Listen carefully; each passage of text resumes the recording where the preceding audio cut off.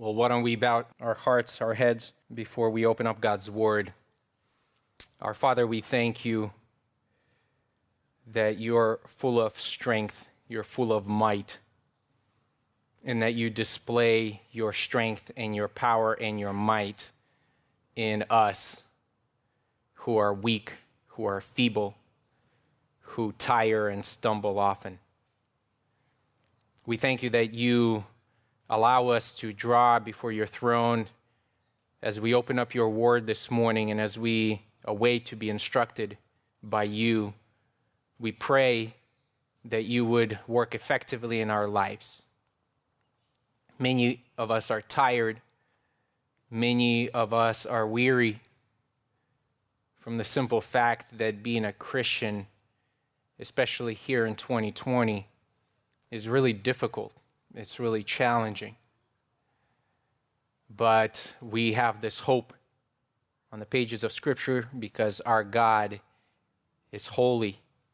And as we look to you, Father, I pray that you would encourage, I pray that you would just empower us, instill in us hope to look to you as we traverse, Lord, our journey in this difficult way as we await your coming. We pray, be with us and bless the word. Help me, Lord, to be clear with your truth. And I pray for all of our hearts as we listen.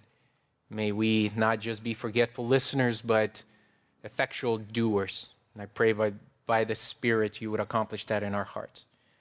We pray, we ask these things in Christ's name, amen. I want to invite you to open with me this morning to Isaiah chapter 40. Isaiah chapter 40. I think it's safe to say that although only 9 months have passed for many of us and many of those around us, 2020 has been synonymous with disaster. Perhaps for some of you this morning, this is a real case here. I mean, do you even remember what it was like celebrating New Year's Eve 2019? You look back, you can't even remember that event. The year that all of us thought would be special proved to be more than special.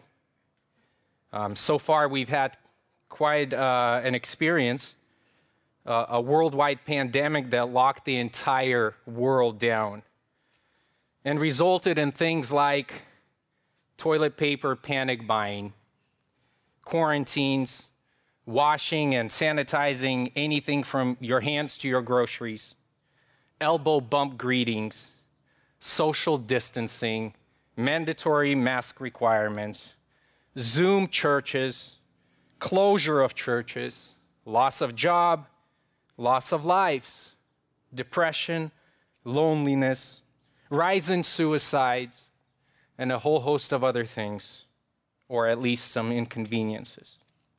Add to those the natural disasters, hurricanes, floods, fires.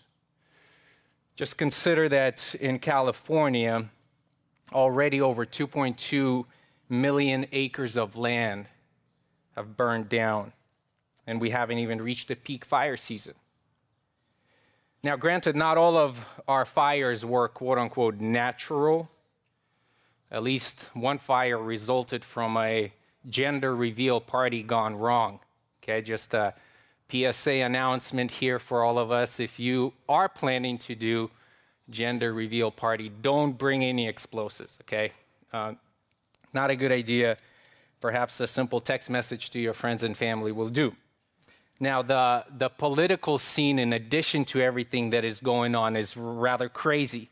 Social unrest is unlike anything we've ever seen. Personally, in my lifetime, I'm sure it's yours also. And as Christian, it's becoming increasingly challenging to live in this world. And I think you're beginning to realize that more and more. Your Christianity is not respected. It is not welcomed. At best, it is still tolerated in some parts of our country. But for the most part, it's hated. And the good news of the gospel is great when you consider from the prospect of your death. I know Jesus when I die, I will be with him in heaven.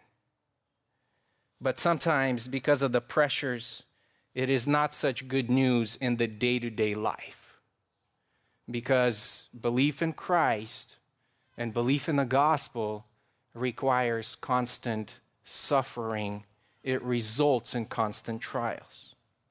Add to all of this our personal trials that we're experiencing this year. Lots of personal pain or seeing the people who are near and dear to you suffer greatly. You know, in some ways, our church situation has been challenging the past 2 or so years, but especially this year. You know, we're growing tired. We're growing weary. And is this your experience, Christian? Are you tired of all the suffering? Are you weary of being simply a Christian? Well, if you are, Isaiah 40 is going to be good news for you. It's good news not because God, through Isaiah, promises to us that things will get better. Somehow the political situation will improve, or that Christians, all of us here who are gathered, we're going to be vindicated. No, it has nothing to do with that.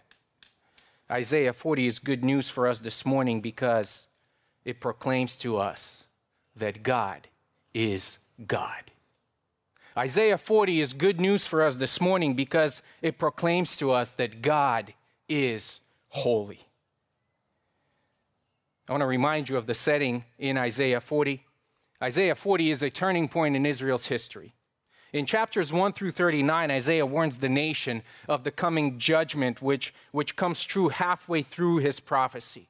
The northern kingdom that's made up of 10 tribes of Israel is taken away into Assyrian captivity in 724 BC.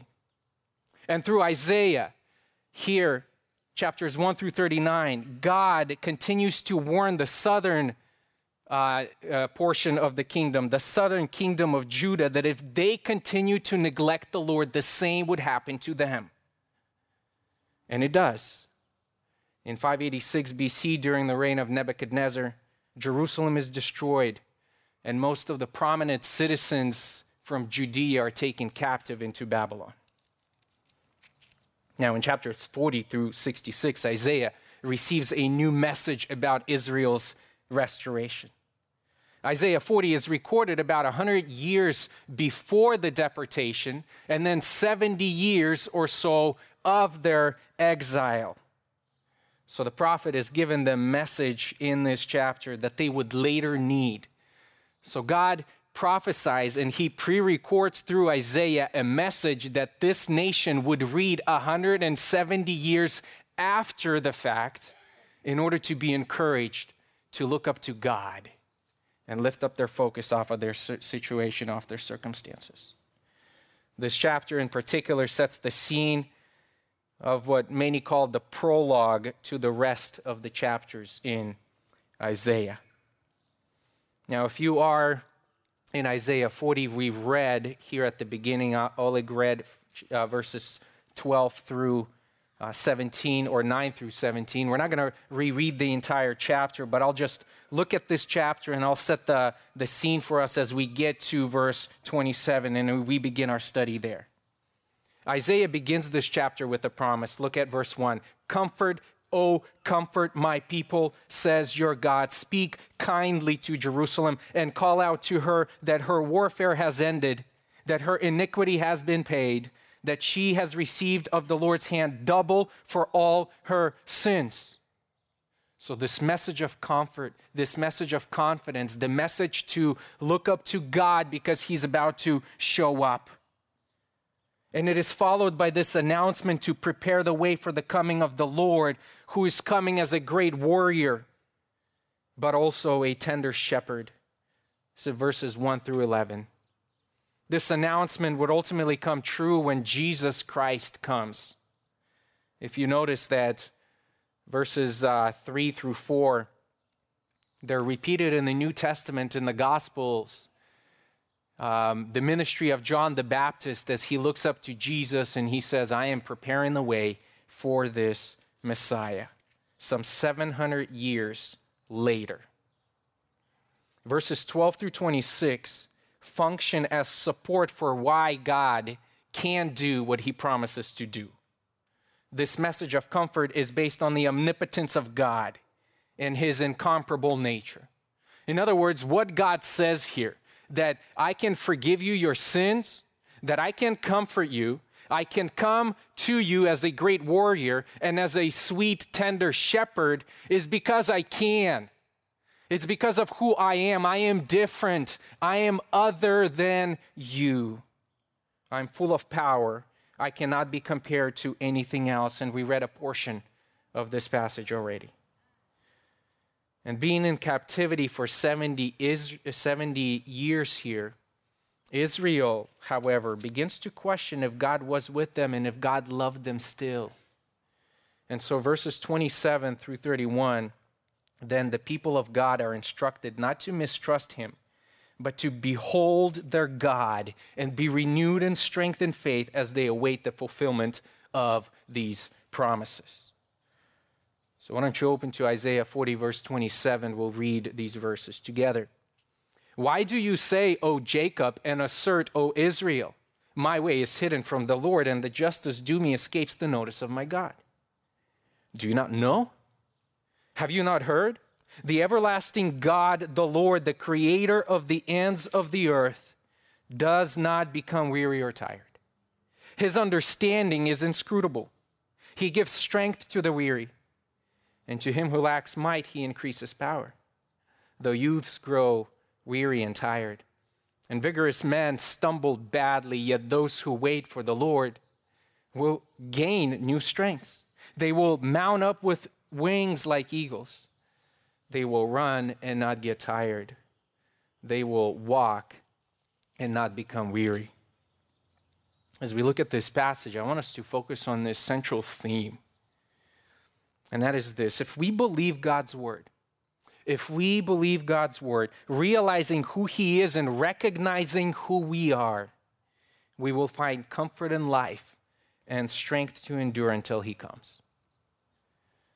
If we believe God's word, as we realize who he is and as we recognize who we are, we will find comfort and strength to endure until he comes. So the question that I want us to consider is this: how do you maintain hope? How do you maintain hope and not grow tired amid global chaos, natural unrest, or your personal trials? I want us to look at three things here this morning. Number one is this: Isaiah wants us to realize who God is. Number one, realize who God is and look to him. He opens up in verse 27 with Israel's complaint, and they're basically saying God is disregarding us. In other words, he's playing sort of hide and go seek with us. We're looking for him, but he's nowhere to be around.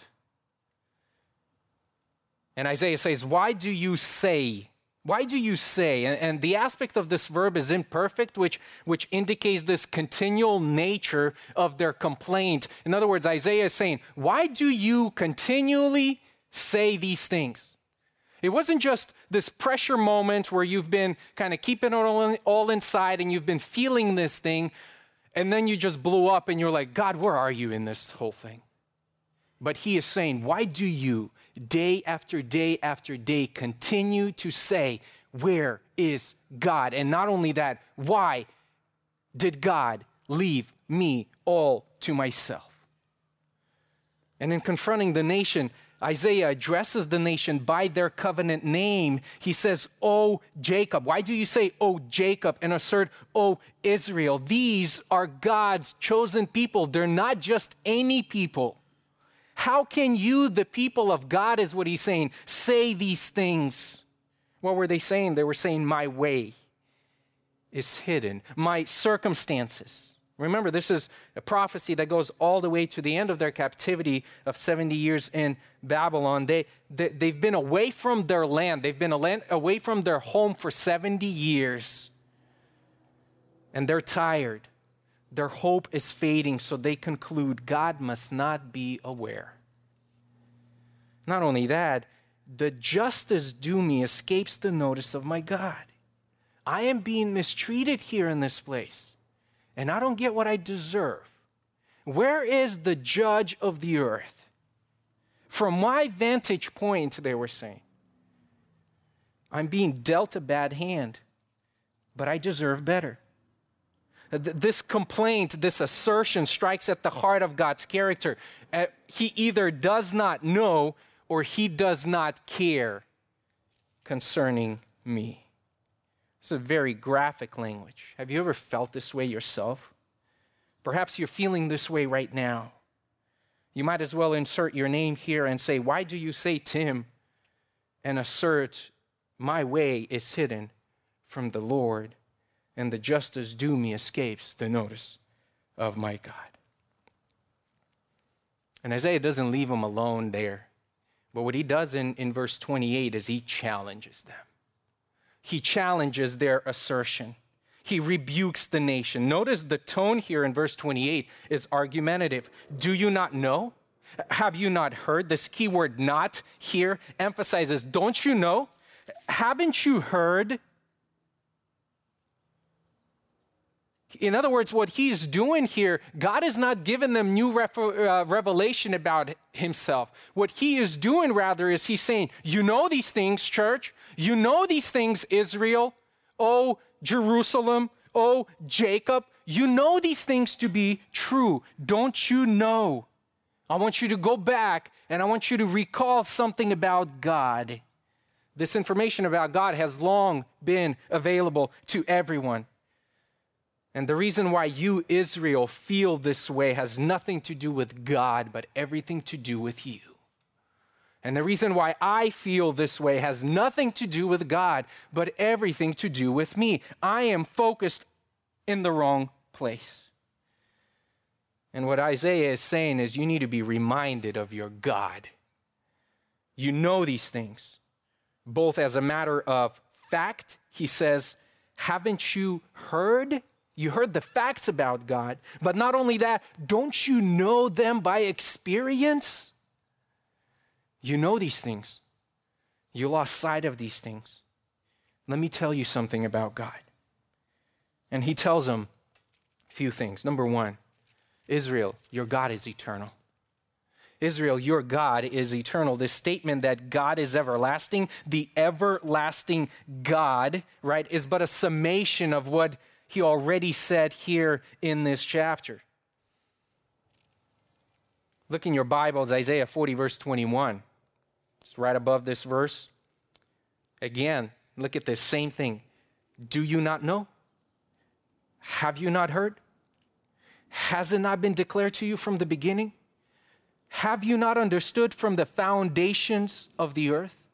It is he who sits above the circle of the earth, and its inhabitants are like grasshoppers, who stretches out the heavens like a curtain and spreads them out like a tent to dwell in. He it is who reduces rulers to nothing, who makes the judges of the earth meaningless. Scarcely have they been planted, scarcely have they been sown, scarcely has their stalk taken root in the earth, but he merely blows on them and they wither. And the storm carries them away like stubble. And then the conclusion is, to whom then will you liken me, that I would be his equal, says the Holy One. Says the Holy One. What is the point of this passage? Isaiah here declares that your God is holy, which means God is utterly different. And at the heart of God's holiness, of who he is that he is holy, which by definition means that he is other. Like he does not belong with the rest of us. You can't put God and mesh him in with creation. That's the whole point of Isaiah 40, this middle section, is God is radically different. He cannot be compared to anyone. He is holy. What has been declared to them from the beginning in Isaiah 40, verse 21? Has it not been declared to you from the beginning? I mean, think about the very first verse of the Bible, Genesis 1:1. In the beginning, God. In the beginning, God. Moses in Psalm 90 verse 2 says, even from everlasting to everlasting, you are God. Church, in eternity past, God was, He is now, and He will be in eternity future. Compare this with, just say verse 6 of chapter 40. All flesh is grass, and all its loveliness is like the flower of the field. Verse 7, the grass withers, the flower fades when the breath of the Lord blows upon it. Surely the people are grass. That's the utter difference between us and our God. Unlike us, whose expiration date is set the minute we are born, God never expires. He always is. And so we must realize that God is different, that He's eternal. And as we do that, this truth will inevitably transform the way we think about our situation.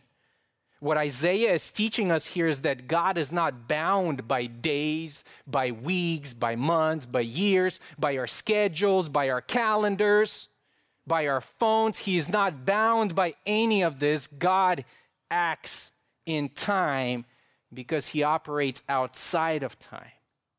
He is eternal.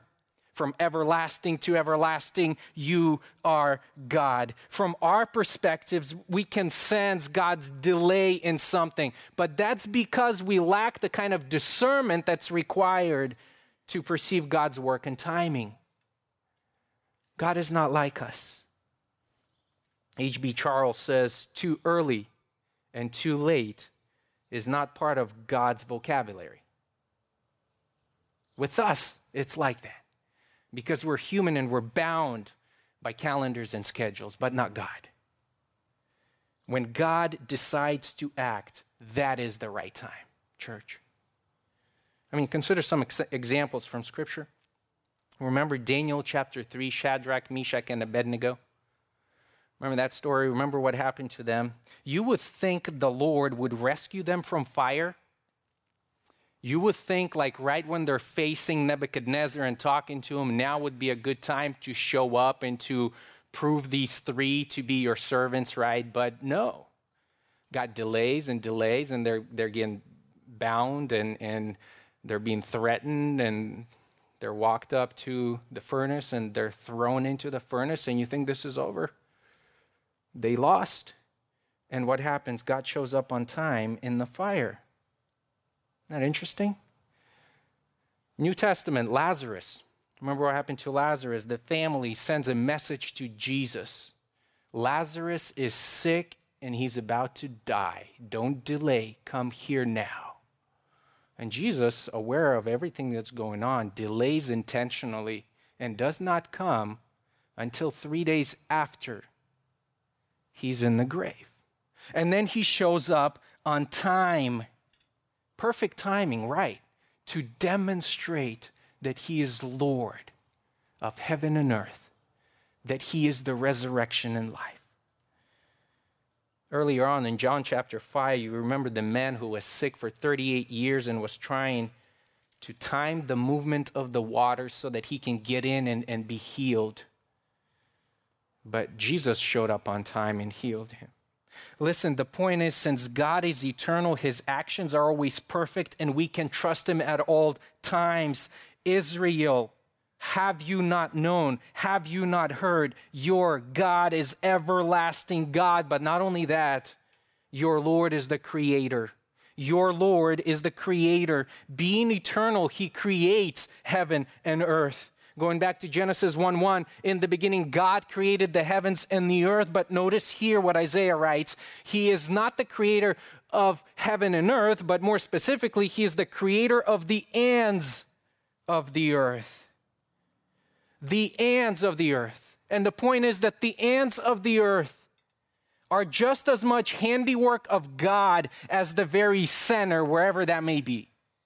As creator, God is in charge of the ends of the earth as much as He's in charge of the very center, of the very core. There are no non-important people for God. And since God is the creator, of the ends of the earth, you can trust him in every place. Not only at all times, but in every place. He is not ignorant. He is aware. Remind yourself who your holy God is. And therefore, going on in verse 28, because he is your creator, because he is an everlasting God, his strength is tireless and his wisdom is unfathomable. Does not, Isaiah write, this God, our God, does not become weary or tired. His understanding is inscrutable. In other words, God can do whatever he wishes to do in his own time. One commentator said, apparent delay never means either a lack of awareness or a lack of ability on his part. God is omnipotent. He does not become weary or tired. He can do whatever he wishes because his resources never run out like ours. He never gets tired or weary. Israel was getting tired after 70 years of captivity. They were getting exhausted. They were looking at their situation and perhaps were saying, you know what, we are tired. We're getting old here already. Couple generations have gone by, yet God hasn't shown up. He says here he promised that he would, but he's not showing up. It's getting more and more difficult to maintain our composure. But he's not only omnipotent, look at this, his understanding is inscrutable. He is all wise. He is full of wisdom. He not only does not wither, but he acts in his own time because his understanding is so much above ours.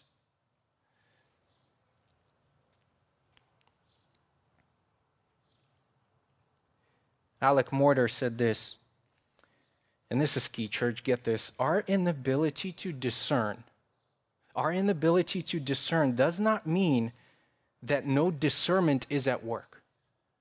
Our inability to see point or purpose does not mean there is no point or purpose. I think that's so crucial for us to realize this morning. When we don't get the point, when we don't have an answer to why, does not mean that there is no why, that there is no answer. We're just different than God. We don't see the way he sees.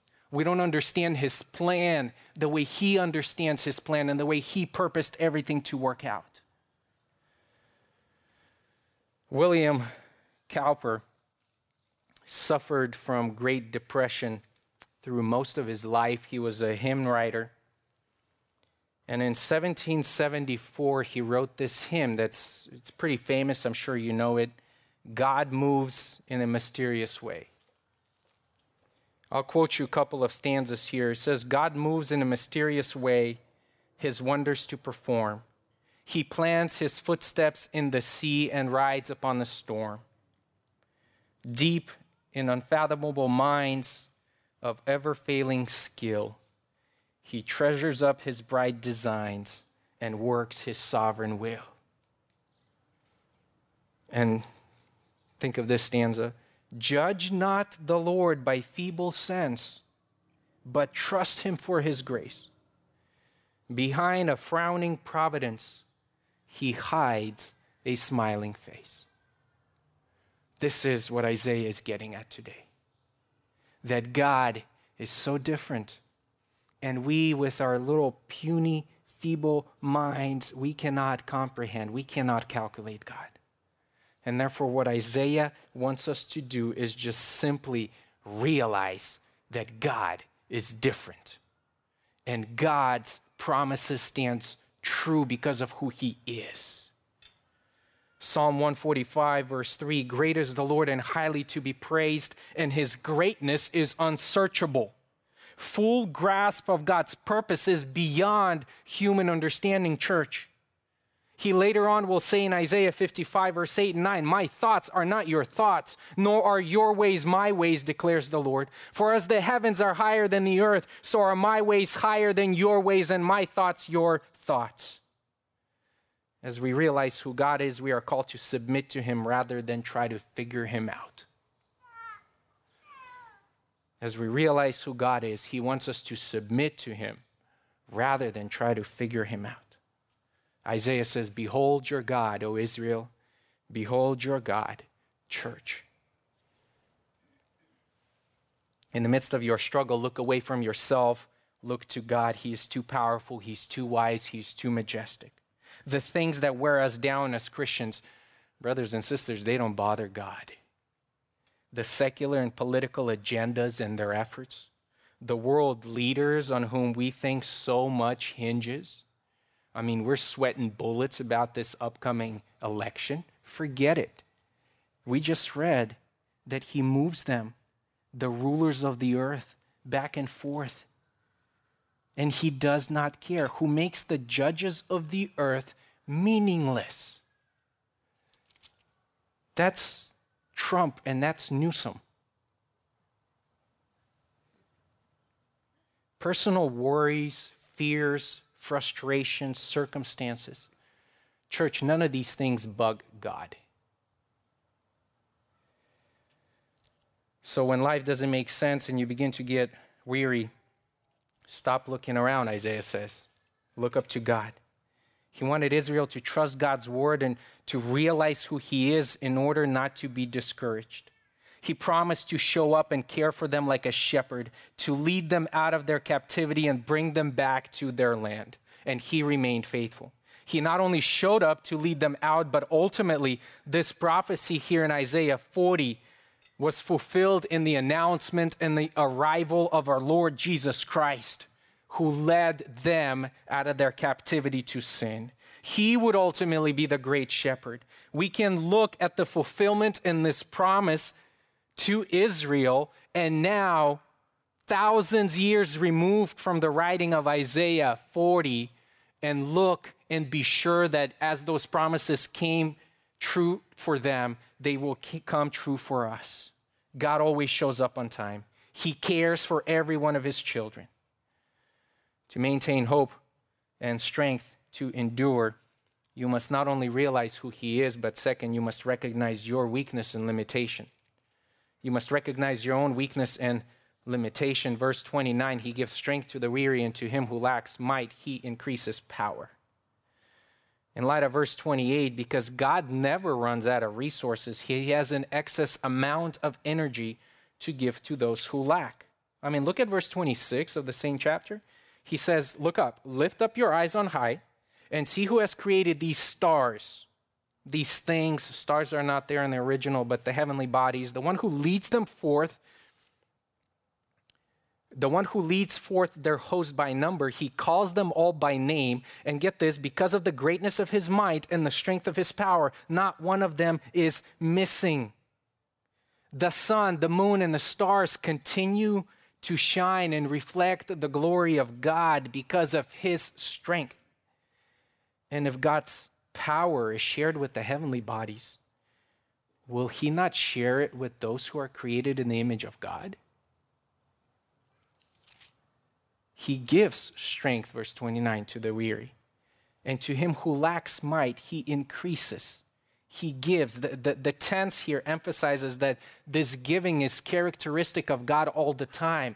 It does not mean that he only gives to those who deserve it. He only gives to those who, behave.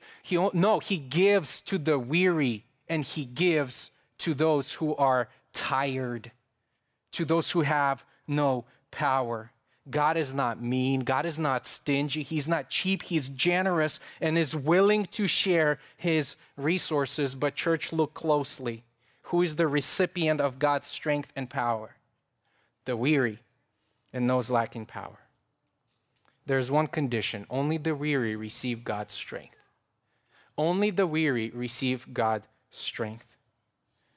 Friends, what disqualifies us from divine grace is not our admission of need. What disqualifies us from divine grace is not our admission of need, but an attitude of self-sufficiency. An attitude of self-sufficiency. Think about this. To be saved, you must confess your sin and admit that you're lost. To receive God's strength, you must admit that you are weak and you must look to him. To receive wisdom, you must admit that you have none in yourself. And church, we are not as strong and courageous as we think we are, right? I was just speaking to someone the other day, and they said, it only takes one accident. It only takes one accident to realize you're not as strong or as committed as you thought you were. How true is that? Many of us here, especially the older folks here among us, would probably agree that it really only takes one call. It takes one visit to the doctor's office, one trip out with your friends, one wrong turn on the freeway, to be confronted with reality that we are feeble and that we are not as strong as we believed 2 minutes ago. Let us not fall in love with ourselves, brothers and sisters. Remember Nebuchadnezzar in Daniel 4. Remember Herod in Acts 12. Calvin says only those who feel and admit their weakness can avail themselves of such things. And get this, realizing who God is and recognizing your weakness, they go hand in hand, they go together. One commentator said, the more we exalt the greatness of our God, the more we learn to appreciate our smallness, our weakness, incapacity. The more we exalt the greatness of our God, the more we look to God and understand who he is, the more we learn to appreciate our smallness, weakness, incapacity. And when you know the Old Testament, you consider what Paul says about himself. He realized that in 2 Corinthians chapter 12, verse 9, he says, most gladly, therefore, I will rather boast about my weakness so that the power of Christ may dwell in me. Therefore, I am well content with weaknesses, with insults, with distresses, with persecutions, with difficulties for Christ's sake. For when I am weak, then I am strong. When we acknowledge our weakness and limitation, we only acknowledge the truth. We're not lying to ourselves. We're just telling to ourselves the truth. And when we do, and when we look up to God, he abundantly supplies by the Spirit who lives in us.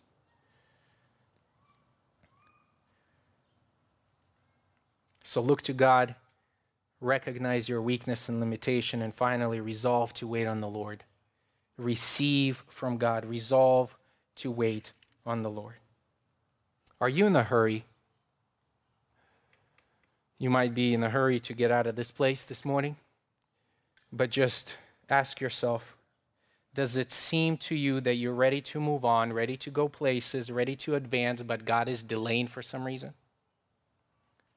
The trial you're in is wearing you out, and it seems like God is not aware. Remember, 70 years of captivity here. God told them beforehand they will be captive in the land of Babylon for 70 years. And yet they're growing tired. They've concluded that God does not care. Look at verse 30. Though youths grow weary and tired, and vigorous young men stumble badly. Youth, those who are in the prime of their strength, even though they seem unstoppable, full of life, ideas, drive, passion, Isaiah says they eventually wear out. They get weary and they get tired. Vigorous men here, literally choice men, men who you would line up all the youth and you would select from them a bunch for battle, the most dependable force available to men. These are your SEALs. These are the people that you send on the most impossible mission. And God says that they stumble badly. They stumble badly. Here's the point. Even the most vital on earth must eventually be worn down. Their strength has limits. Why?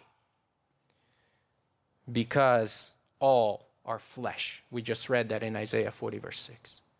All flesh is like grass. Humans at their best are mortal. They have limitations. regardless of what they appear as today.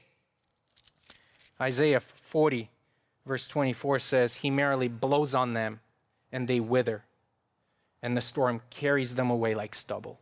They're here today and they're gone tomorrow. But here's the question: if the best collapse and stumble, what hope is there for the rest of us? And Isaiah answers that in verse 31. Our hope is in the Lord. Yet those who wait for the Lord. Because God is not contingent, because He doesn't depend on anyone, He graciously makes His strength and power available to those who wait for Him. And that is good news for us, church. So resolve to wait for God. What does it mean to wait for God? To wait for God is to express complete dependence on God. To wait for the Lord is to declare our confident and confidently expect that He will deliver. It's to look at the word here that He prophesied in Isaiah and say, even though I am tired, Lord, I am tired, I am weary, I stumble day in and day out, yet I trust You and I expect You to deliver me in Your own perfect timing. By waiting, they were to long for the fulfillment of the promise of the coming freedom and be ready to step out in faith when God leads them out. They believed that it was coming, but they did not know when, and so they were continue to be patient and be expectant. You know, waiting on the Lord is not killing time. It's not being lazy. It's not doing nothing. To wait for the Lord is synonymous to walk by faith and fully be obedient and trustful. I mean, consider this. Isaiah already mentioned the people who would wait for the Lord, what kind of waiting they would experience. In Isaiah 25, verse 9, just listen, he says, And it will be said in that day, Behold, this is our God for whom we have waited, that He might save us. In other words, as we wait, we denounce any other source of our salvation. We're waiting for this God to come in to deliver us. This is the Lord for whom we have waited. Let us rejoice and be glad in His salvation. Later on in Isaiah 49, verse 23, those who not just wait, but hopefully wait for me will not be put to shame. Church, you trust the Lord, you wait for God, you will go unashamed. God will act on their behalf, but they had to wait. And when God allows the nation to go out, they would escape with energy and quickness like eagles. They will gain new strengths. They will mount up with wings like eagles, he says. But the road back from Babylon to the promised land would be long and difficult. So it's as if they start out flying and then slow down to running and then slow down to a walk. So it is in our Christian life, brothers and sisters. We who live at the end of the age live with confidence that our Lord is coming back glorious and victorious. We are even more fortunate here than Jacob and Israel in Isaiah 40 because we have seen all the promises from then to now fulfilled in Christ. And we have more faith, we have more trust, we have more assurance because of everything that's been fulfilled. In conclusion, I want you to notice this progression in verse 31. Yet those who wait on the Lord, they will gain new strengths. They will mount up, they will run, and they will walk. Naturally, I think we would prefer the order to be another way around. And so you would probably, this would be a good book to sell. As you become a Christian, you learn how to walk, and then God gives you strength to run, and then you mount up and you just fly over every single trial and you never look back. That book will sell. But Isaiah says it's actually the other way around. You know, there are moments in life when you encounter sudden trials, and we know of families now, and perhaps we have families here right now in our church who are going through, they did not expect this trial to occur. It was an accident of some sort. They're going through severe trials, and guess what? The Lord gives you a measure of grace to persevere you and to mount you over these things like an eagle. You never knew you had that because you didn't. The Lord gave that to you. And then you might have an extended trial, And like a marathon runner, God gives you strength to endure, not to give up, not to stop at mile 12, but to run and not get tired, trusting in Him that He will supply strength. But the ultimate success in our Christian life is when we learn how to walk. When we learn how to trust and wait on God. And brothers and sisters, most of our time is spent in this sphere of life. Is when we just need to walk, resting on Christ, abiding in Christ, something that we have been going over the last few weeks. That He is good, that He is enough, that He will sustain us through. How much more should we be focused today, not entangling ourselves by this life, but being spiritually prepared, and as Israel awaited for His coming to rescue them from the captivity, we now await for the second coming of our Lord Jesus Christ. When we live with great hope and confidence in our God, Christ by His Spirit will supply all the grace and strength needed for us to persevere. So wait on the Lord and learn how to walk with Him. That's the key to finding comfort in life and receiving the needed strength to endure until Jesus comes. Let us pray. Father, we pray that this word would sink deep into our hearts and our minds, and it would remind us that You are great, and would continue to remind us day in and day out to look to You, to expect from You, to receive from You, because You're that God who cares. You're God who's aware of the circumstance, but just aware of our own feebleness. We're not like You, and You know that. And that's why You graciously will provide. You will continue to shepherd us. Oh, Father, we thank You. May we rest in Your love as we continue to honor Christ in our lives. Bless us this afternoon. Amen.